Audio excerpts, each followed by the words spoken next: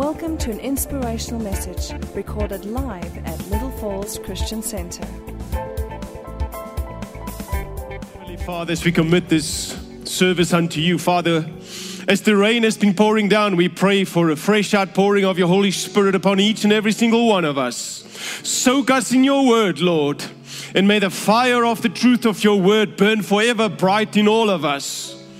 Father, we pray that you will be glorified in this day. And all of this, we pray in the holy name of our Lord and our Savior, Jesus Christ. And all of us agree in this, and we say, amen, amen. Thank you very much, Ben. Once again, such a blessing, and good morning to each and every single one of you. I can see the apparel and the clothing of the people are changing drastically because of the weather that is changing. But you know, in the hearts of the child of God, the fire is always burning, and we have to keep that fire burning all along. All along we have. This is our responsibility. God cannot do that for us. We have to make sure that the fire keeps on burning. The week in build-up to this particular sermon this morning, one thing kept at me the whole time. One thing I could not escape. And that no matter where I look, our Lord Jesus Christ is all over. All over this world, you cannot escape our Lord Jesus Christ. You look at what's happening in this world right now. You see the devastation that is happening. You see the corrupt minds, the evil in this world. And you cannot escape Jesus because He spoke of this. He came and He died for this. He lived and died so that we can become alive. We cannot escape our Lord Jesus Christ anywhere in this world. And for us who are saved, we see this everywhere. We see hope. We are the ones who give the hope. We cannot escape our Lord Jesus Christ because once your eyes have been opened, you see Him in every place. In a week's time, we will be celebrating the Passover. And if we look what is happening in this world, I could not help but thinking, how many more of these are we going to have? How many Passovers are we going to be here? Because everything is pointing to the fact that pretty soon things must change. Pretty soon something is going to happen that is going to change this world.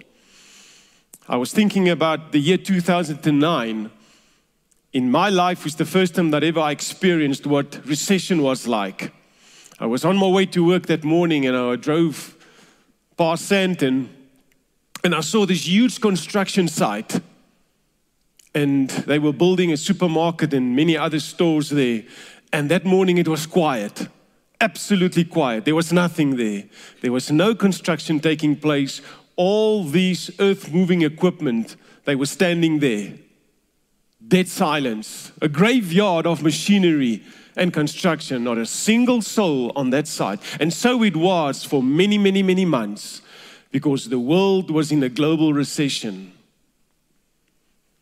It is one thing for a financial recession to be present, but quite another when there's a spiritual recession happening. And the church right now, the body of Christ, where we are right now at this point in time, is at great risk of being caught up in a recession. Because for one thing we must understand, things are not the same as they used to be. And one would think that after 2 years of COVID, that the churches would be running over with people coming back, wanting to be different because of all of this. Our lives have been changed. We're grateful that we are the ones that are here, that are blessed, that are alive, because many people didn't make it through COVID. And one would think that this is the case. And I was so shocked with statistics concerning the state of the church. And I'm talking just the year before COVID, that in America, on average, 4,500 churches are closing per annum. This was before COVID. Now you must imagine, after COVID it's much worse. And only 3,000 new congregations sprout forth. In Europe, the devastation in Europe is far worse. 4 years ago, it was said, according to that information available, only 22% of believers in Europe attend church at least once a month. Once a month. And we look at our nation and we see what's happening in our nation. And we cannot help but thinking, God, what has to happen for us to come alive out of this spiritual recession? Because if we think for one moment that what is happening in this church and some of the other good churches in our nation, that this is the state of the church and of the body of Christ in the nation, we are sorely mistaken, because it is not the case. It is not the case of what's happening in our nation. All the more reason why we as believers have to get back to what is the essence of God's word, and that's getting back to the house of God. All the more why someone like Nehemiah must be inspiring us to have a moment when you realize, irrespective of what's happening in this world and whatever my situation is, that zeal burns in you, that you know that you have to come to the house of God, because it is the only place where the presence of God dwells and gives it corporately, and that we experience the fullness of God's Holy Spirit. Yes, you may experience it in a place where you pray. Yes, there in your home you may experience that, but it is here in the house of God that God has reserved it for the Holy Spirit, through signs and wonders and miracles, for it to happen in the house of God. And I want to go to the book of Nehemiah, because today we're going to read just a few verses, and we're going to see why God is speaking to the church. 2,500 years ago, when Nehemiah wrote this, he spoke exactly to the church in the hour and the times that we are in. So we can go to the book of Nehemiah chapter 1, and I'm just going to read the first 4 verses there. So you can read with me. It says there, the words of Nehemiah, the son of Hakaliah. Now it happened in the month of Chislev in the 20th year, as I was in Susa, the citadel, that Hanani, one of my brothers, came with certain men from Judah, and I asked them concerning the Jews who escaped, who had survived the exile, and concerning Jerusalem. This was more or less 60 years now. Between 50 and 60 years that Israel had been sent and been given the opportunity to go now and populate and go and live in Jerusalem again. And the temple was rebuilt under Zerubbabel, and Ezra had gone after that, and he took another 1,500 people with him, and they had restored God's law. But now Nehemiah asked, how is it in the city of Jerusalem, the city of God? And now Hanani and his friends give this report to Nehemiah. Verse 3, and they said to me, the remnant there in the province who had survived the exile is in great trouble and shame. The wall of Jerusalem is broken down, and its gates are destroyed by fire. And verse 4, Nehemiah says, and as soon as I heard these words, I sat down and I wept, and I mourned for days, and I continued fasting and praying before the God of heaven. Nehemiah was so moved by that which he heard. He wept, he fasted, and he prayed, because he saw the state of God's city, of God's people, and of God's church. The walls were taken down.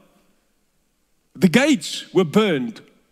What does that mean? That means there's free entry and exit into the city of Jerusalem. They can go and ransack the house of God, desecrate it as they like, because there was no protection. And there was one thing that moved Nehemiah out of all of this.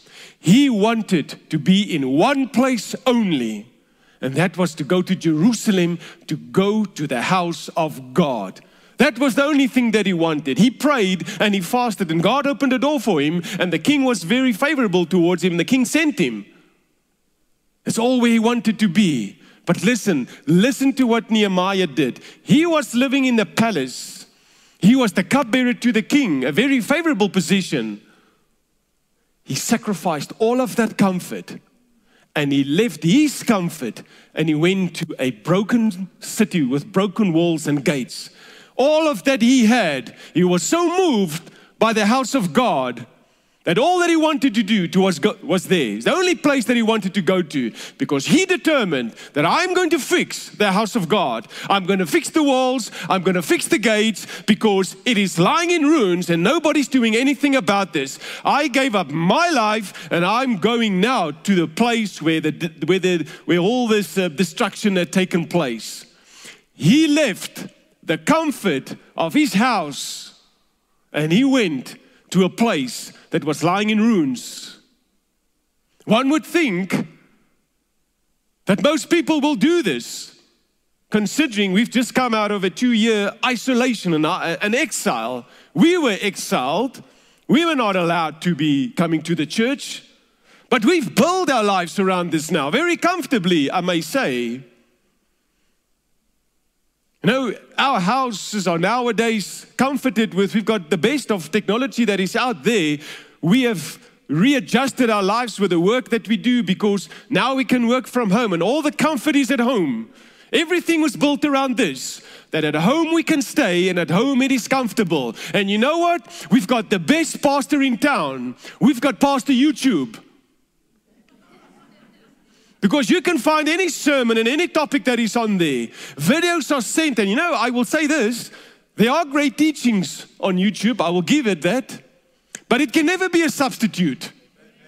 But most people are staying there because now people are passing on these video clips and these messages of this and that. If I have to watch every single video that I receive per day, I would spend my whole day just watching YouTube. But that now has become the norm.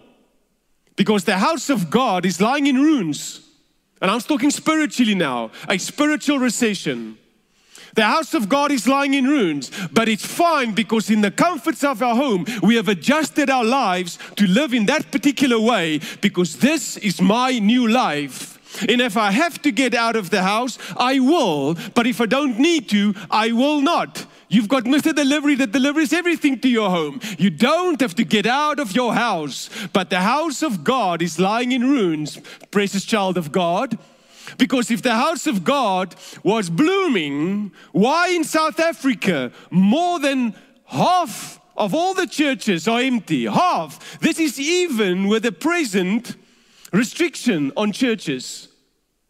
And let me put this into numbers so that we all can understand. I work by numbers. It makes easy sense for me, the numbers. If we say a congregation can host 1,000 people, and present regulations dictate that we are only allowed to have 50% capacity in the church, that is 500. Presently in our nation, a church like that only have got at best 250 people coming. A quarter of that church essentially is attending church. This is the state of the church in South Africa. Because what are we doing as the body of Christ?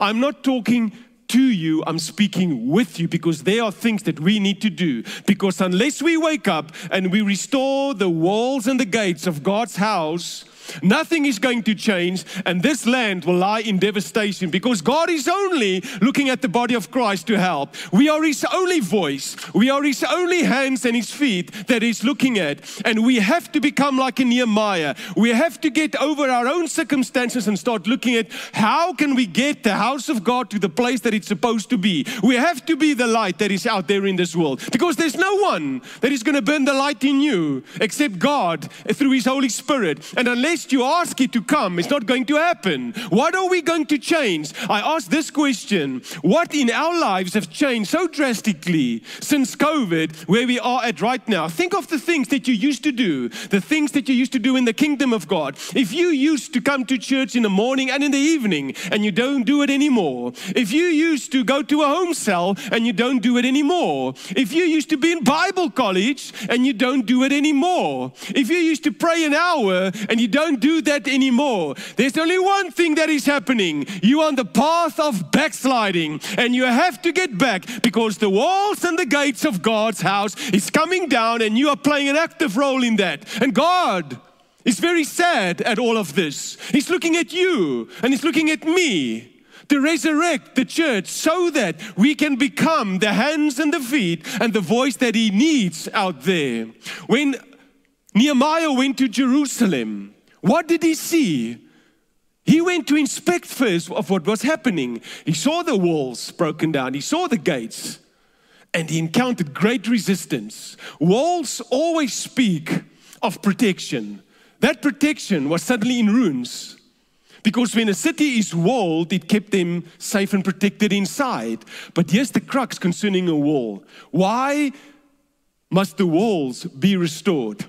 Because once the walls are restored, God puts His watchmen and His watchwomen on those walls.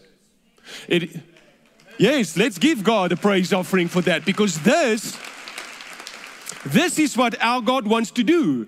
But He cannot do that if we don't rebuild the walls. God is needing the body of Christ to be the watchman and the watchwoman in the hour that we are in. But if the walls aren't repaired, then the body of Christ cannot do what it is supposed to do. And there are walls that are down in each person's life. There are walls that are down even in the churches. And unless we do something about this, nothing is going to change. The city will lie in ruins, and the marauders and the band of thieves, they will come and they will plunder the house of God. This is what has happened in that time, and this is what is happening in the churches today. Because if a church don't have the people, how can God use the church to reach His people? And who are His people? It's not the saved ones. It is everyone. Everyone who are created in His image and His likeness. That is why God needs the walls and the gates to be restored. The watchmen and the watchwomen can only stand on the walls when it is rebuilt. And Nehemiah started with that first, got to the walls first. And there were 12 gates in Jerusalem at the time. And they started rebuilding these gates as well. A gate always talks about keeping safe and protect that which is inside and keep evil outside. Because nobody can come through a gate if the gate is closed. And the moment the gate is put up, there's guards there to protect. So the people inside are protected. This is what God is expecting of us as the body of Christ. To put up those gates again, to protect what is His, so that we can go and do what He wants us to do. But if there are no gates, then the enemy can come in and run riot. And many people, many of us even, have allowed the enemy to come in. There are open doors in our lives that are not supposed to be open. We have started compromising on certain things. You know, the world is giving us many, many things to do and to compromise. And you know, some of them we actually very easily let it slide in. It's fine to let this go. Listen to me. If you are going to dance with the devil, because that's what you're doing when you're compromising. If you're going to dance with the devil, there's only one who's going to lead that dance, and it is not you. He will lead you, and it will lead to a path of destruction. Don't you dance with the devil, because it will be a long and a painful dance, and you will get hurt, and you will be destroyed because of this. You have to get this, child of God. Open doors, you have to close. Open doors in your life have to be closed. And you know what they are. You know the areas which you have compromised, that you've allowed in very comfortably and very easily. It is not the obvious thing. It is the thing that you've slowly let go. The things pertaining to your relationship with God. If you are on a backsliding trajectory, then you will know exactly what I'm talking about. Now, how do you know this? As I've already mentioned, the things that you used to do that you do no more, those are your warning signs that you have to start looking again at where I am in my walk with God. If the walls and the gates are not restored in my own life, how can I be of service and help in the kingdom of God to rebuild His walls and His gates? Because it has to start with you and I first. When Nehemiah encountered this great resistance, what did he do? Was he moved by resistance? Nehemiah knew about the works of the devil. In the form of Tobias and Sanballat and others were sent to him, and they kept him from trying to finish his work. It's one thing we must all know. We will encounter resistance in this life. It is going to come our way. It will happen. It will come our way. But when we keep our hands to the plow and we do the work of God, God is the one who fights the battle for us. Then we will want to come to the house of God. Listen what David says in Psalm 122 verses 1. It says here, I was so glad when they said to me, I was glad. I was glad when they said to me, let us go up to the house of God. Are you glad to be here today? Are you happy to be in the house of God? Amen. Amen. I look forward to Sundays to be in the house of God. I'm fortunate that I work in the house of God every single day. So I'm blessed. But can we truly say, because I remember a time in my life when it wasn't so happy and I wasn't so glad to be in the house of God, because for me it became routine. But that was no one's fault. I couldn't blame that to my parents or anyone else. The problem was me. I didn't have a relationship with God, so I was never looking forward coming to the house of God. I just thought, okay, it's church again, it is Sunday school again. I can't wait getting out of here so that I can go and play some sport or some rugby. I had to change. I was the problem. My walls were down, my gates were down, and the enemy could do what he wanted to do. But thanks and praise be to God that He restored all of that. Listen to what David says again in Psalm 27 verse 4. One thing I've asked of the Lord, just one thing, and this is the thing that I will seek after, that I may dwell in the house of the Lord all the days of my life, to gaze upon the beauty of the Lord and to inquire in His temple. This is found in the house of God. Our Lord Jesus, at 12 years of age, He was found in the house of God. At 12 years.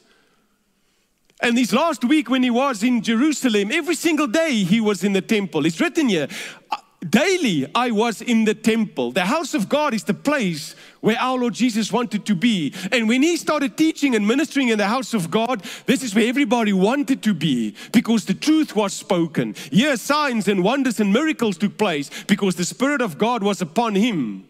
Unrestrained. Unrestrained. And the people came to the house of God. What must we do? What must we do for everyone to come to the house of God again? How much must we beg? How much must we plead? How much must we crack the whip for those who are still not wanting to come to the house of God? Is the life so comfortable out there? Is my life changed so much that I have nothing more that I need? I'm happy to listen to Pastor YouTube because, he will counsel me. He's going to baptize me. When I'm sick, he's going to phone me and visit me in hospital. If I need to have my children dedicated, Pastor YouTube is going to do that for me. In the house of God, God says, my house shall be a house of prayer. Not a person of prayer, a house of prayer. God's house must always be and will always be a house of prayer. In God's house, His presence dwells. And woe unto the churches where the presence of God is not there, because that is on you as the leader of that church. One of the saddest things that's happened in our nation over the last 2 years, churches have closed down. Pastors and leaders have left the ministry to start working in the corporate industry again, because financially they're not able to live by that which the congregation is doing. Some of them have passed away. The shepherd of the flock had been separated, and the house of God is lying in ruins because they have not rebuilt the walls and the gates. We are the ones that God is looking at. You are going to encounter resistance. And I want to say today to you, precious child of God, expect the resistance to come. You know what?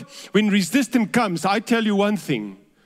When you persevere, you will taste the victory. Nehemiah kept building 4 times. 4 times he was asked to meet the evil Sanballat and Tobiah somewhere. And he knew it was a setup, but he didn't see to that. He kept his hand on the plow and the building. Once a letter was written to him to come and meet them, and he still refused. He knew this resistance would take him away from his focus on doing God's work. Our Lord Jesus encountered resistance many times. That last week in Jerusalem, when he went in every single day, you know where his resistance came from? His own people, church leaders, the Pharisees, the scribes.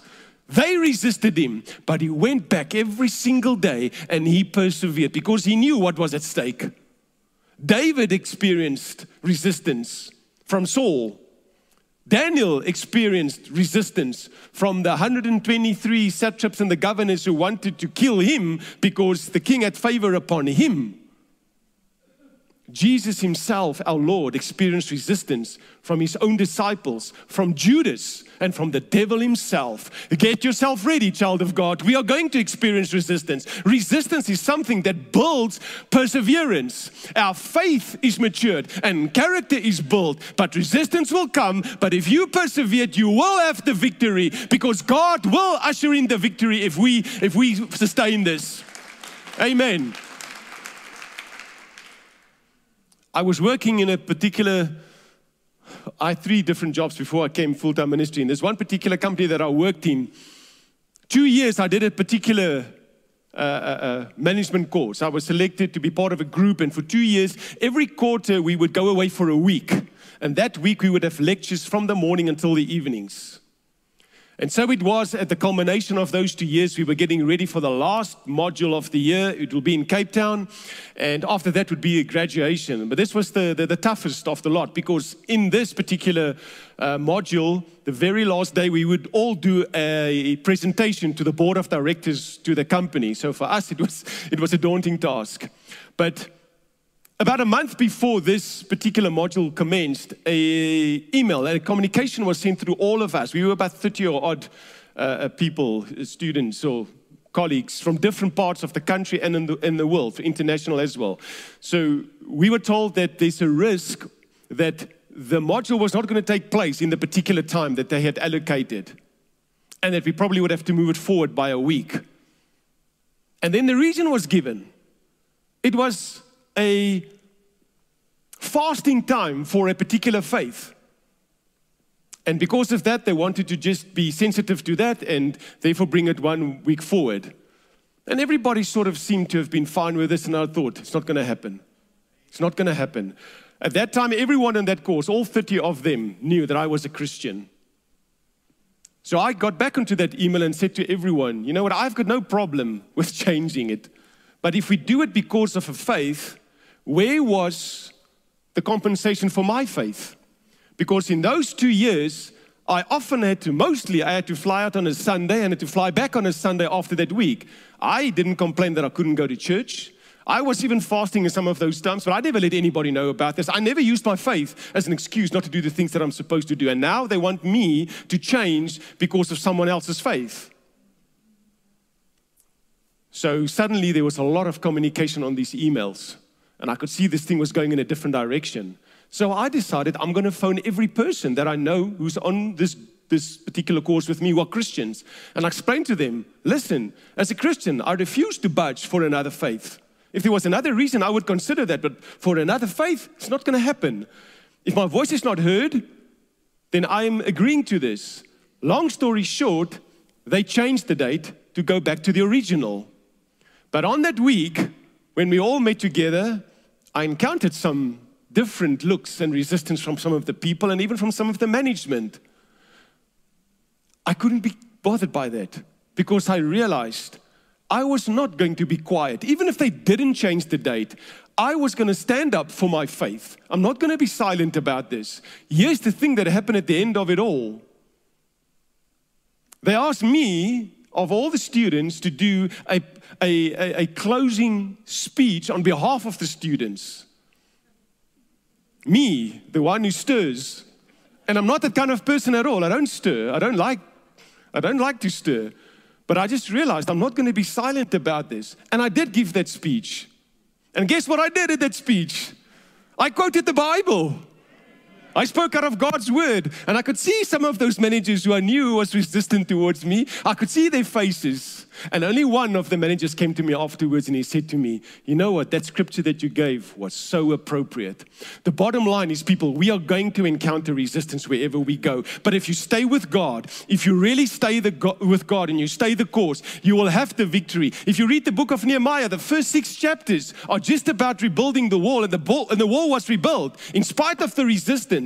The next 7 chapters of Nehemiah talks about the benefits and the blessings because the wall and the gates were rebuilt. That because of the resistance that he withstood, Nehemiah, that God showed what happened. Everything came into place. The sacrifices were reinstated. The upholding of the law, the celebration of the festivals, the Sabbath again, all of that was restored because his resistance was based on refusing to bow his knee to the enemy. That is the work of you and me. That is the responsibility of you and me, to rebuild the walls and the gates of our God in his house. This is his house, not your home or the comfort where you're in. Nehemiah was out for more than 20 years with this, giving all of this away, going back into the place where God's house was. God's house was his driving force. God's house was the place where his eyes was fixed upon, and everything was restored, and God blessed him because of this. And listen to the very last words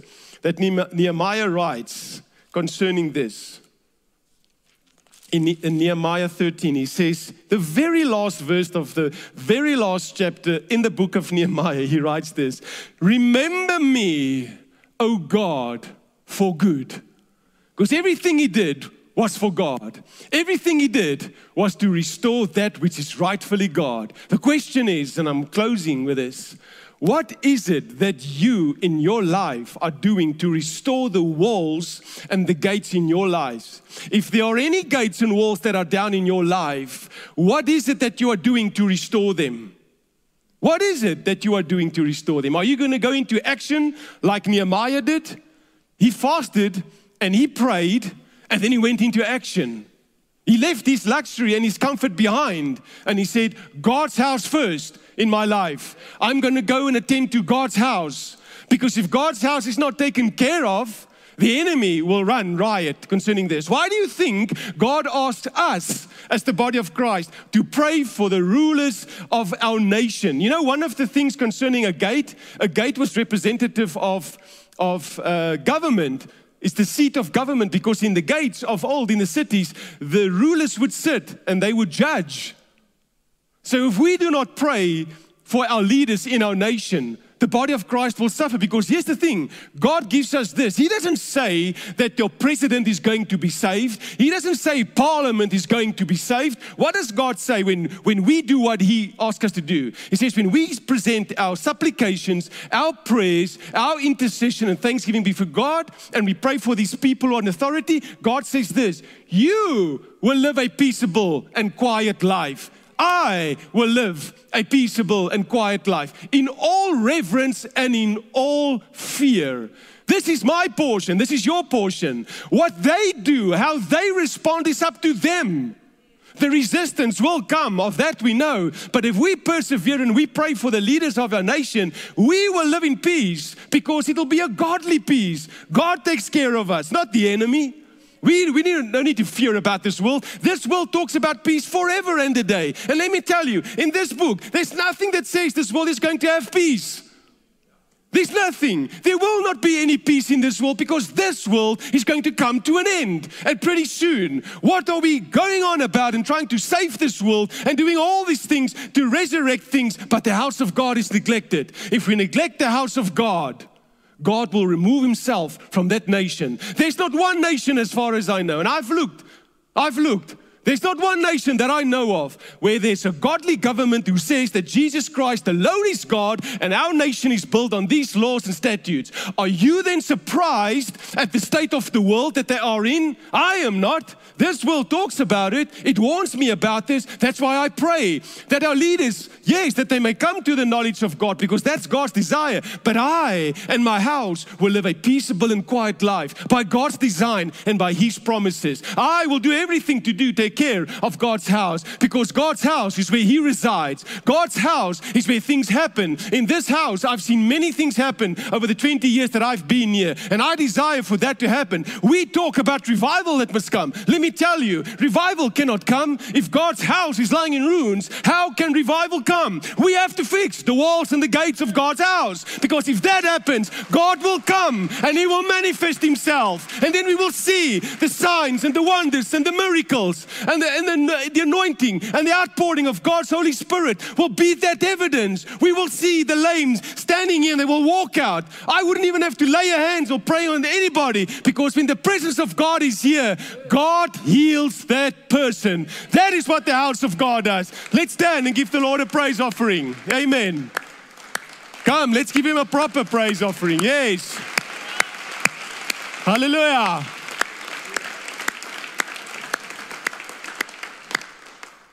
Time for comfort is over, precious child of God.